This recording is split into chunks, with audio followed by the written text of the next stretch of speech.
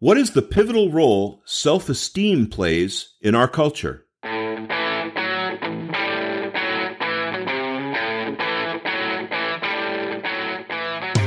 Welcome to the Hub for Important Ideas. I'm Steve James. And I'm Ken Swain. In this episode, we discuss the key concept of self-esteem, why it is psychologically important, and what's wrong with our society in terms of its role in not helping to provide strong self-esteem for everyone. You know, we promised this episode a few months ago, and now it's here. Yeah, we changed our minds at the time, as I recall. And now we changed them back, which is our prerogative. Good for us. Our guest is the one we promised, so if you're a Sheldon Solomon fan, as we are, you won't be disappointed. We're going to play for you an interview we conducted with Dr. Solomon. Sheldon is best known for co-developing terror management theory based on the theories of social scientist Ernest Becker concerning how humans deal with their own sense of mortality. He is professor of social psychology at Skidmore College and is the author or co-author of over 100 articles and several books. His most recent book is The Worm at the Core on the Role of Death in Life. Here's Dr. Solomon. Welcome, Dr. Solomon. Thanks, Steve. Thanks, Ken. It's great to be here. Great. Sheldon, when did you first read Ernest Becker, and what effect did that have on you? I ran into Ernest Becker's work quite by accident. I had been hired as a professor at Skidmore, and I had to teach a personality theory course, which I had no background in. And so I was cavorting in a state of hysteria through the library. And my eye just caught his book, The Birth and Death of Meaning, which I found to be an interesting title. And I read that book and was immediately and really profoundly stricken by the ideas in it. And, I read all of his other books, and two things happened. One is that personally I was so discombobulated by these ideas that I took a leave of absence from teaching for a year. I worked as a cook and a construction worker and kind of wandered around the country just to think about the ideas. And then when I came back to Skidmore, I got in touch with my buddies from graduate school, Jeff Greenberg at the University of Arizona and Tom Pazinski now at the University of Colorado at Colorado Springs. And I said, these ideas are so strikingly important and interesting that I think as experimental social psychologists, we should try and test them and see if they have empirical merit. Well, what was Becker about? Well, Becker, for us, had two questions that he seemed to be concerned with throughout his professional career that we were also engaged with as students. So one had to do with the nature and function of self-esteem. Becker was interested in understanding what William James in the late 1800s described as one of the most important human attributes. Why is it that people need to feel good about themselves? And the other is a kind of superficially unrelated question, and that's how come historically people have had such a difficult time getting along with other people that are different than themselves. As you know, and as all of us know, if you look back at human history, even benevolently, it's been one ongoing ethnic cleansing or brutal subjugation of designated in-house inferiors. And unfortunately, this shows no signs of abating today. And so those were the two questions that we felt Becker was preoccupied with throughout his life. Well, this show is on self-esteem. That's right. And a lot of people think they know what that is and would probably say they know what the self is. But why don't we back up for a minute and talk about the self? What is the self? I think that's a good idea. One of the things that I was attracted to in Becker's book, The Birth and Death of Meaning, was his excellent discussion of the self, which he talked about as a uniquely human adaptation that gives people an unprecedented degree of what he called freedom of reactivity. In simple English, Becker argued that the self is a psychological mechanism that allows us to control behavior and emotions in ways that are just unique to humankind. A psychological mechanism? Yes. It's not that there's a piece of your brain in which your self resides or that there's a particular set of physiological processes that are unique to selfhood. And yet, what Becker said is, look, we are so sophisticated cognitively, which is, of course, the result of the kind of brain that we have, that we can do some things that no other creatures are able to. For example, one of the things that Becker talks about is the uniquely human ability to reflect on the past and to extrapolate into the future. We can think about what it might have been like to be back with the dinosaurs, or what the world might be like 3,000 years from now. And for Becker, that's important because it gives us, especially in situations where, in novel or uncertain situations, we can step back and consider what our options are, even to the point of imagining things that don't even yet exist, and then having the audacity to transform those dreams into reality. And very obviously, that's a handy way to keep yourself alive. So in other words, the self it's a construct. We imagine this and we make it a reality for ourselves. Oh, I think in a sense that's absolutely correct. There's at the very least a great deal of malleability. The self does not by any means allow us to transcend the normal confines of physical reality, but it does give us a degree of latitude that has simply not been seen yet in the natural world. This series is about social science. What's happened in the last 100 years?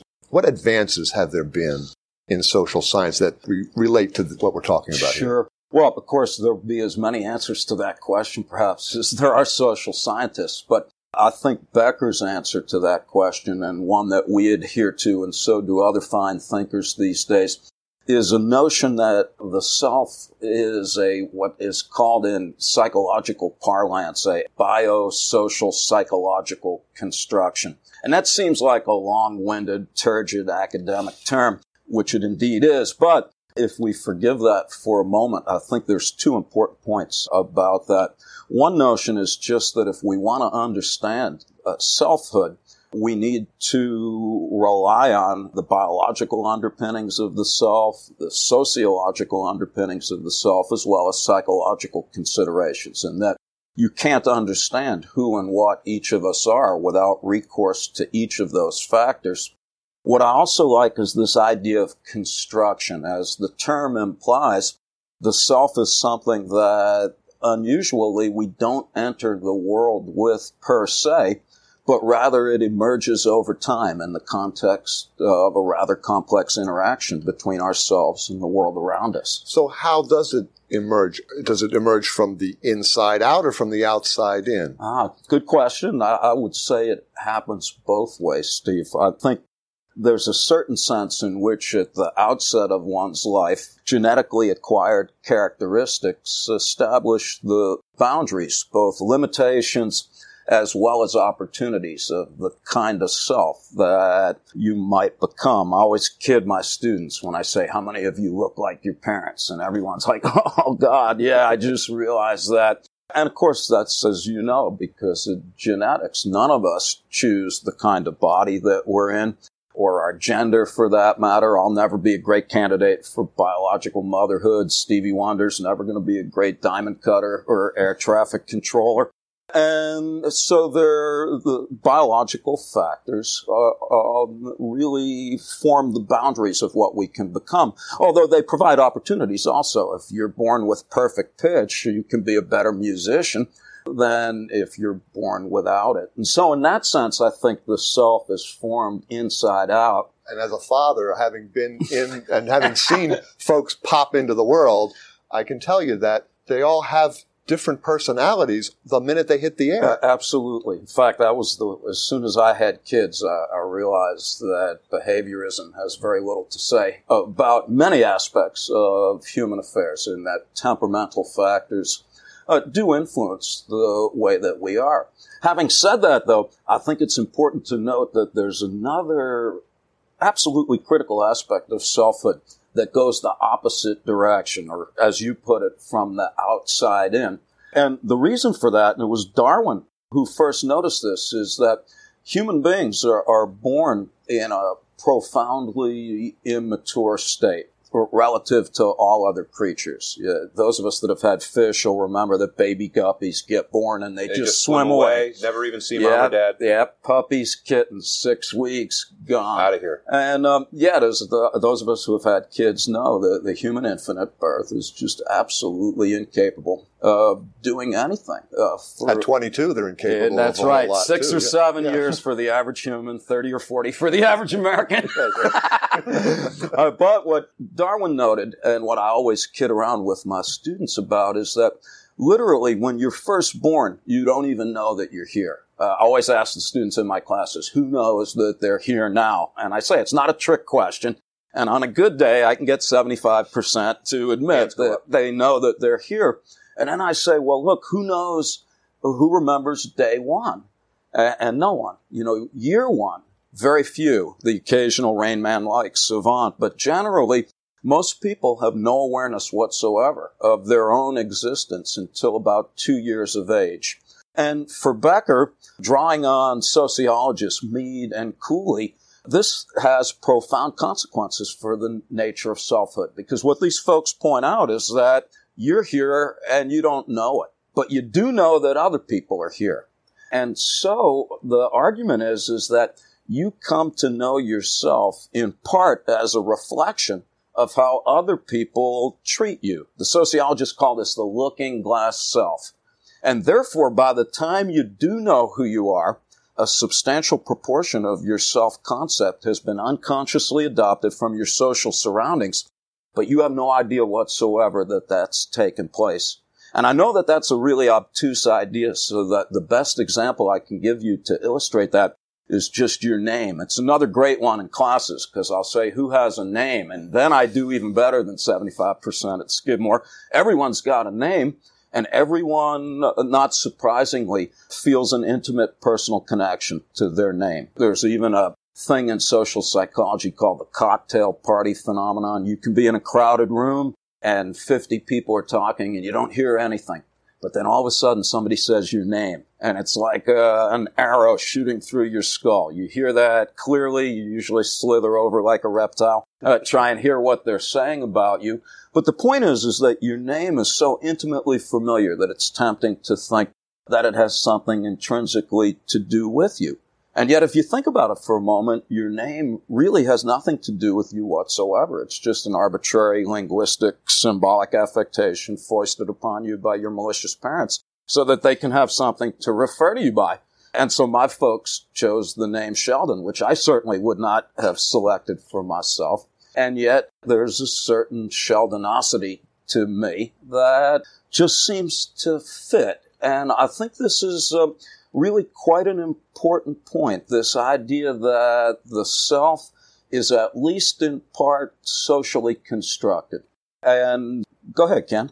In one of your previous lectures that I've heard you talk about, you said that the human body physically needs food to exist, and that the self needs self-esteem, like it's food for the self. Can you say a little bit about what that means? Yeah, I like that. I didn't remember having said that. I remember you that. guys reminded me of that. So that's really good. But Where'd you get that? It does sound pretty good. I like that analogy as a crude metaphor. Everyone knows that to sustain our bodies physically, we need to be adequately nourished vis-a-vis the ingestion of food that we can convert into calories. And one of the things that I like to argue is that the self also requires sustenance, and that self-esteem is, psychologically speaking, the fuel that is necessary to sustain the integrity of the self. How do we acquire self-esteem? Another good question. We acquire self-esteem in different ways at different times in our lives. And that's why I think it was important that we spoke a moment ago about how when you're little, you get some of your self-concept from your surrounding social environment. Because, and you don't need a degree in psychology to know this, when you're a little baby, kids generally derive self-esteem from their parents. And in fact, psychologists, who are always the last people to come up with good ideas, know that this is true, because research has demonstrated that till about 5 or 6 years of age, let's say, the best way to determine a child's self-esteem is to ask the child the extent to which they perceive their parents' love and accept them. Of course, you don't ask the question that way to a 5 or 6 year old. But the point is that very early on in one's life, we get self-esteem through parental approval. And as all parents know, and even kids, if you think about it, by the time we go to grade school, the locus of self-esteem shifts somewhat, or rather the locus of where we get it, a little bit away from the parents. They don't become irrelevant. That happens in American households around high school or so. But in most kids, you start school and your teachers become the basis upon which you feel good about yourself or not. And right about the same time, and then increasingly so through adolescence, it's how your peers feel about you. But one thing that's important to note about all this is that self-esteem is something that each of us needs for ourselves as individuals. There's a lot of evidence that suggests that people with high self-esteem are not only psychologically better adjusted and happier, that's not surprising, they're also physically healthier. But the point is that self-esteem is something that you need for yourself. But notice that throughout the early part of your life, you don't get it by yourself. You actually get it by satisfying the demands of others, either their direct demands or your perception of what it is that they expect of you. And that really goes on, at least in American culture, until about the middle or end of adolescence, until you run into what Erik Erikson called an identity crisis. What is an identity crisis? When does it occur usually? Okay, well, according to Erikson, and I like his ideas a great deal, every one of us, whether we're aware of it or not, at some point in our lives, comes to a psychological fork in the road. It happens at different times in different cultures. But in the United States, I would say it happens most often in the transition between high school and college. And I think that's because for the average American, that's the first time that young people are in a position to be able to differentiate between what it is that they are and what it is that other people expect them to be. And what Erikson said is that each one of us, whether we're aware of it or not, makes a choice. And even not choosing is, in fact, a de facto choice. And Erikson basically says there's one of two directions that we might go in. One of them is unfortunate in his mind, and that's to continue the understandable but ultimately undesirable tendency to measure yourself entirely in terms of somebody else's standards. And you guys are about my age, and so you might remember, I'm about 10 years younger he's a youngster. Than either of you guys. Let's keep that clear. We have this thing about age. Well, I have a thing about hair. And I have the least amount of it up here, but I'm a full 10 years younger than either of you geezers. Age is just a question of who's going to die first, right? Okay. I'm in no rush on that. Right. No, me neither.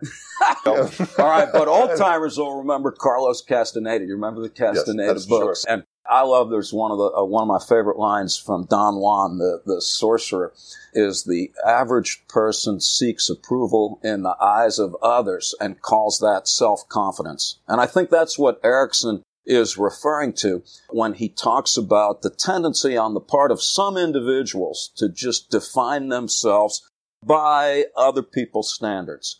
But what Erikson says is it doesn't have to be that way. That, in fact, others of us can actively use our maturing intellectual and emotional faculties to consciously decide who it is that we'd like to be, what values we would like to personally adhere to, and in so doing, begin to acquire self-esteem by virtue of our own intrinsic pursuits. And now for Erikson, that distinction becomes really important because what he says, and there's a lot of folks that make this distinction. Erich Fromm, for example, makes a distinction between what he calls a pseudo-person versus a real person. The existentialists talk about authentic versus inauthentic living. But what Erikson and Becker and others point out is that if you go the way of beating to the march of somebody else's drummer, to twist a crude phrase, it's extremely unfortunate. For one thing, you never get to enjoy the ultimate human prerogative, which is to participate in the construction of oneself. I like the way Henry Miller, one of my favorite writers, puts it when he says that the self should be a work of art, an ongoing work in progress. And if you never get to do that, if you never really have an identity, these folks say, then the only way you feel good about yourself is by proclaiming yourself to be superior to others. And so one unfortunate consequence of this so-called inauthentic life is that you tend to derive self-esteem for yourself by declaring yourself better than other human beings. So you get self-esteem from things like a McMansion or, Sure. or a big car or a show wife. When you hit a certain point, you trade your old wife in for a trophy wife. Absolutely. I've got a Lexus and that other poor schmooze driving the Hyundai. And so, yes, you tend to measure yourself in terms of what you have and how many people you're better than.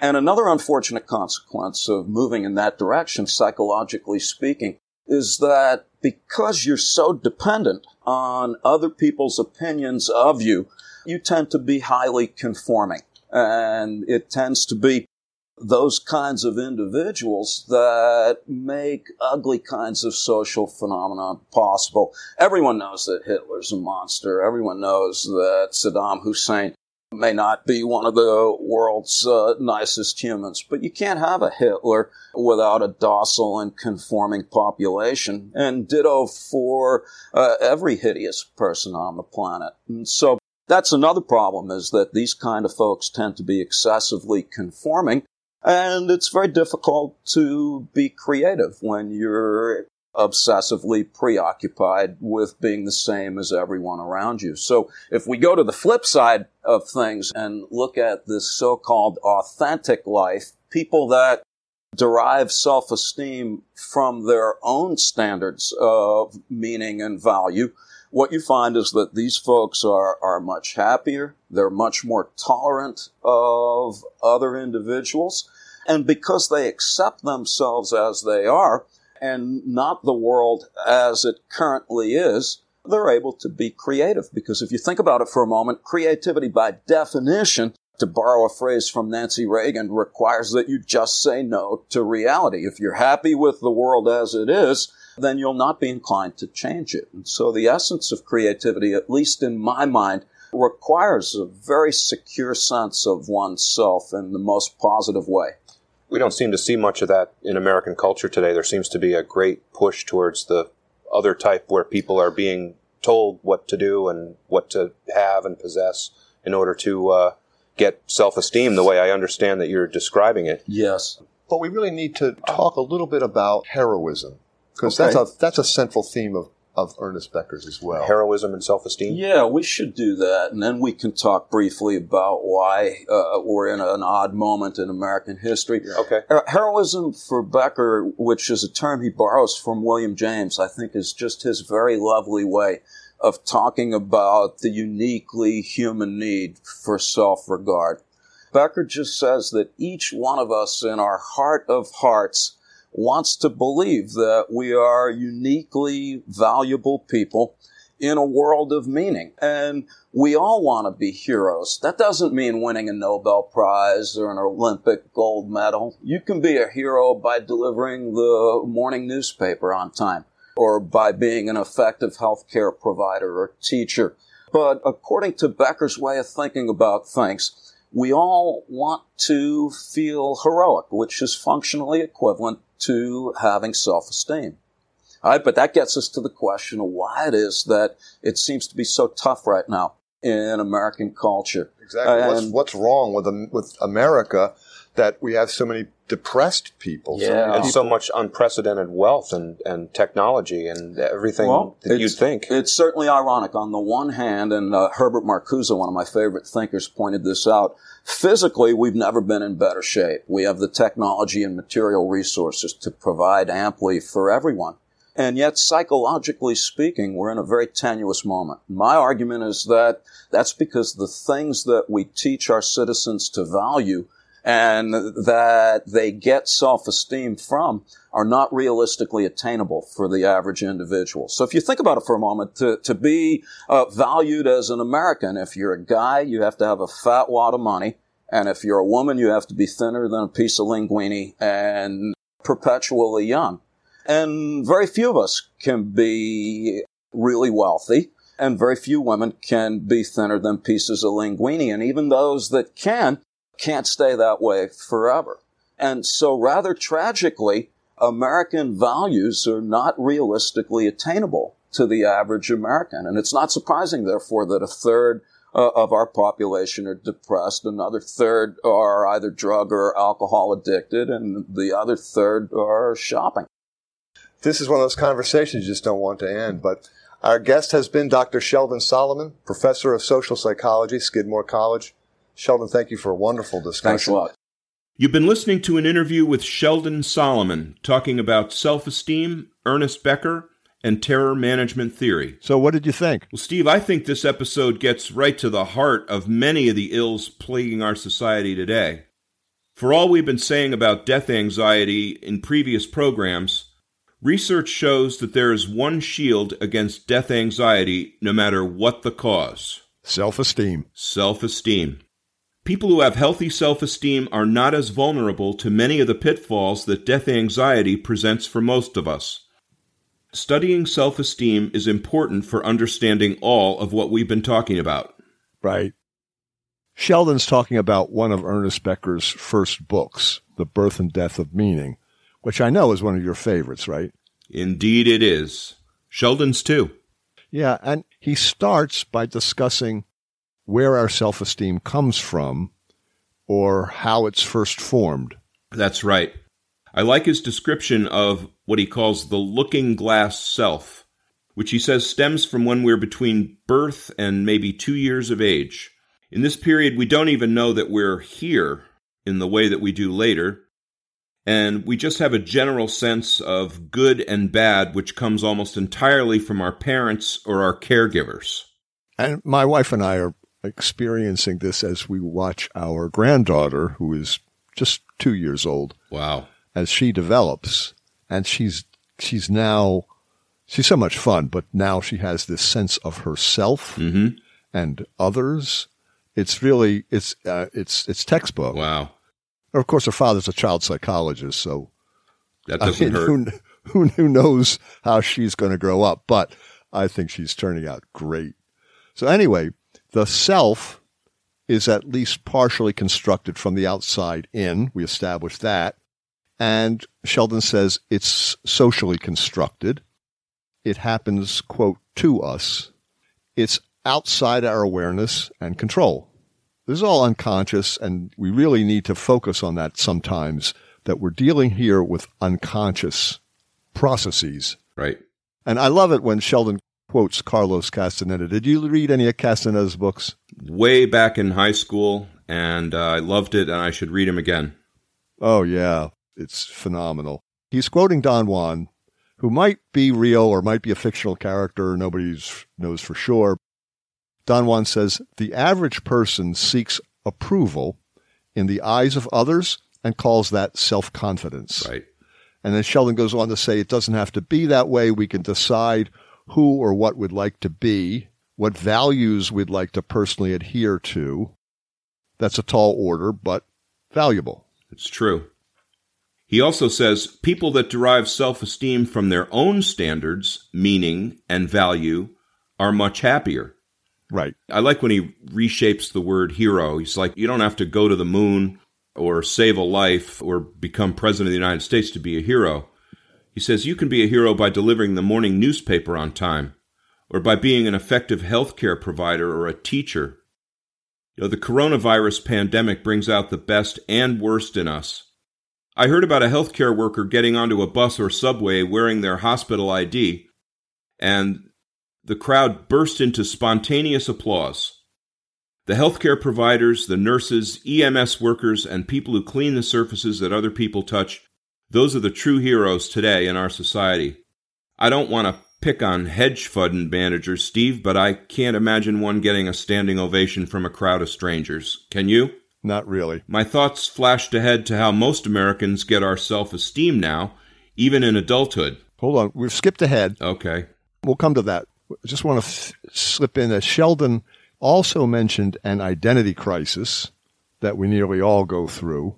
He says that in America, this happens most often during the transition from high school into college. That's the first time most kids are away from their parents and free to begin experimenting on their own in determining who they want to become. I remember that year distinctly in my life, and I remember actually thinking that that was the most important part of what was happening to me. I mean, the classes seemed entirely secondary to what was going on, interacting with kids from other families, other ways of life in the dormitory. I thought that was the most important part of college.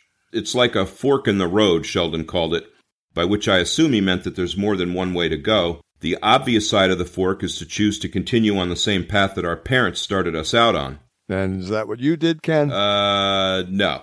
That's not what I did, Steve. As you well know. Somehow I knew the answer. As you well know, this is my story. Yeah. I had been eager since high school to take what Robert Frost and later M. Scott Peck called the road less traveled. And as I was listening to Sheldon talking about all this, I realized that I had to have had some healthy self-esteem just to have the audacity to attempt that. It takes courage to go against one's parents' wishes. Yep, courage, or maybe being naive in some cases. Yeah, naive. In my case, certainly. What about you, Steve? What Sheldon is describing is so right on. I went through this when I was a senior in high school on my way to college, and I've only recently come to understand what I went through back then.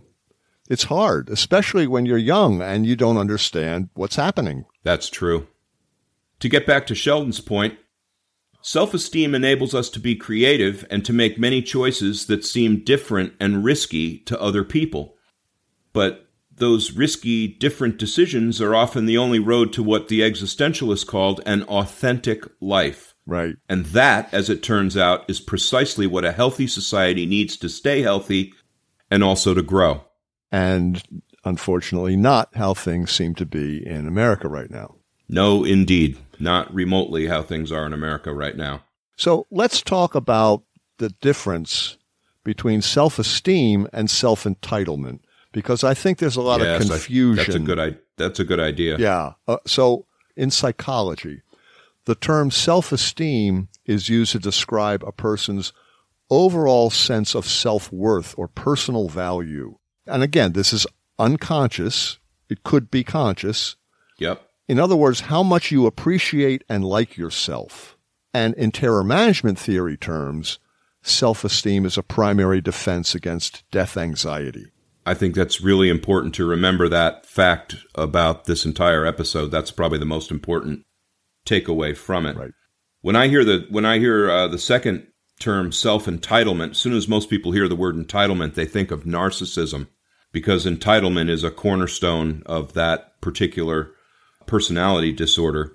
And entitlement is when people perceive themselves as deserving of unearned privileges, or people who believe that life owes them something, a reward or a measure of success, a particular standard of living. Steve, you found a 1934 Disney cartoon that mocked this notion with a song, "The World Owes Me a Living." Oh, I loved it. About a grasshopper who never worked and then perished, and the ants who worked hard and survived. Boy, that's an American trope if ever there was one. Yeah, and Disney brings it back. They brought it back in the Mickey Mouse Club I guess that was the 50s, 60s. They bring it back at Disney World. Shirley Temple sang this song once. Wow. I'm not familiar with that one, but the cricket sings, "Oh, the world owes me my living. Doodle, doodle, doodle, doodle, dum." And the ants all go, "Oh, you're so screwed when the winter comes." And he's like, "Oh, no, I'm not going to be," and then, of course, winter comes and he dies. That's actually a really old story, and it's one they trot out in, I know you get tired of me talking about psychological type, but the industrious ant and the come what may grasshopper. There you go. The ants are working away, and the grasshopper's coming, "Come on and lay in the sun with me. Let's swim the day away." And of course, when winter comes, he doesn't have anything to eat, and he shows up knocking on the door, and sure enough, they let him in because they stored extra, seeing how he was spending his summer, because they knew this was going to happen. Well, they do that in a Disney cartoon, but they probably wouldn't do that in real life. This kills me. In 2007, the hosts of Fox News Channel's Fox and Friends morning program, featuring Allison Camerata, Steve Doocy, and Brian Kilmeade, and it cracks me up that Allison Camerata was one of those three, considering now she's this liberal icon on CNN. She gets around. Yeah, that's one way to put it. They aired a segment using titles such as "Blame Mr. Rogers," "Was Mr. Rogers wrong?" and "Is Mr. Rogers ruining kids?" And they criticized Rogers as an evil, evil man. He got a too evil rating for supposedly encouraging generations of children to grow up with a sense of self-entitlement. That's preposterous. Now, I don't believe Fred Rogers was encouraging self-entitlement. I think the attack on him was willfully inaccurate.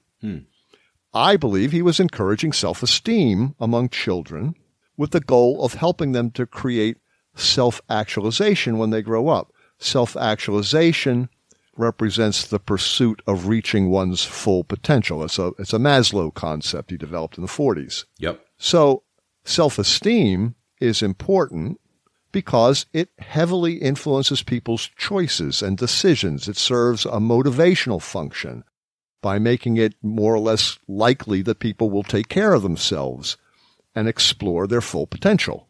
Sounds good to me. Yep. Once again, self-esteem, extremely important thing. But when you look at the importance of self-esteem as we see it, both to the individual and to society as a whole, you got to wonder about the disdain some elements in our country have for these ideas. Now, I'm just speculating, but maybe they're rooted in anti-communist, pro-capitalist kind of ideas. They want a workforce of ants, not crickets. Well, that's maybe true. Well, that's kind of a Marxist interpretation. Yep. Then there's the bootstrap myth, right? Yep. The notion that you're not successful in American terms if you don't feel special enough is because you didn't work hard enough. This bootstrap myth is destructive to individuals in our society, but it hangs on. Yep. Low self-esteem can be a cycle or a loop. It causes and is caused by many of the same problems like unrealistic goals or mood disorders like depression or anxiety.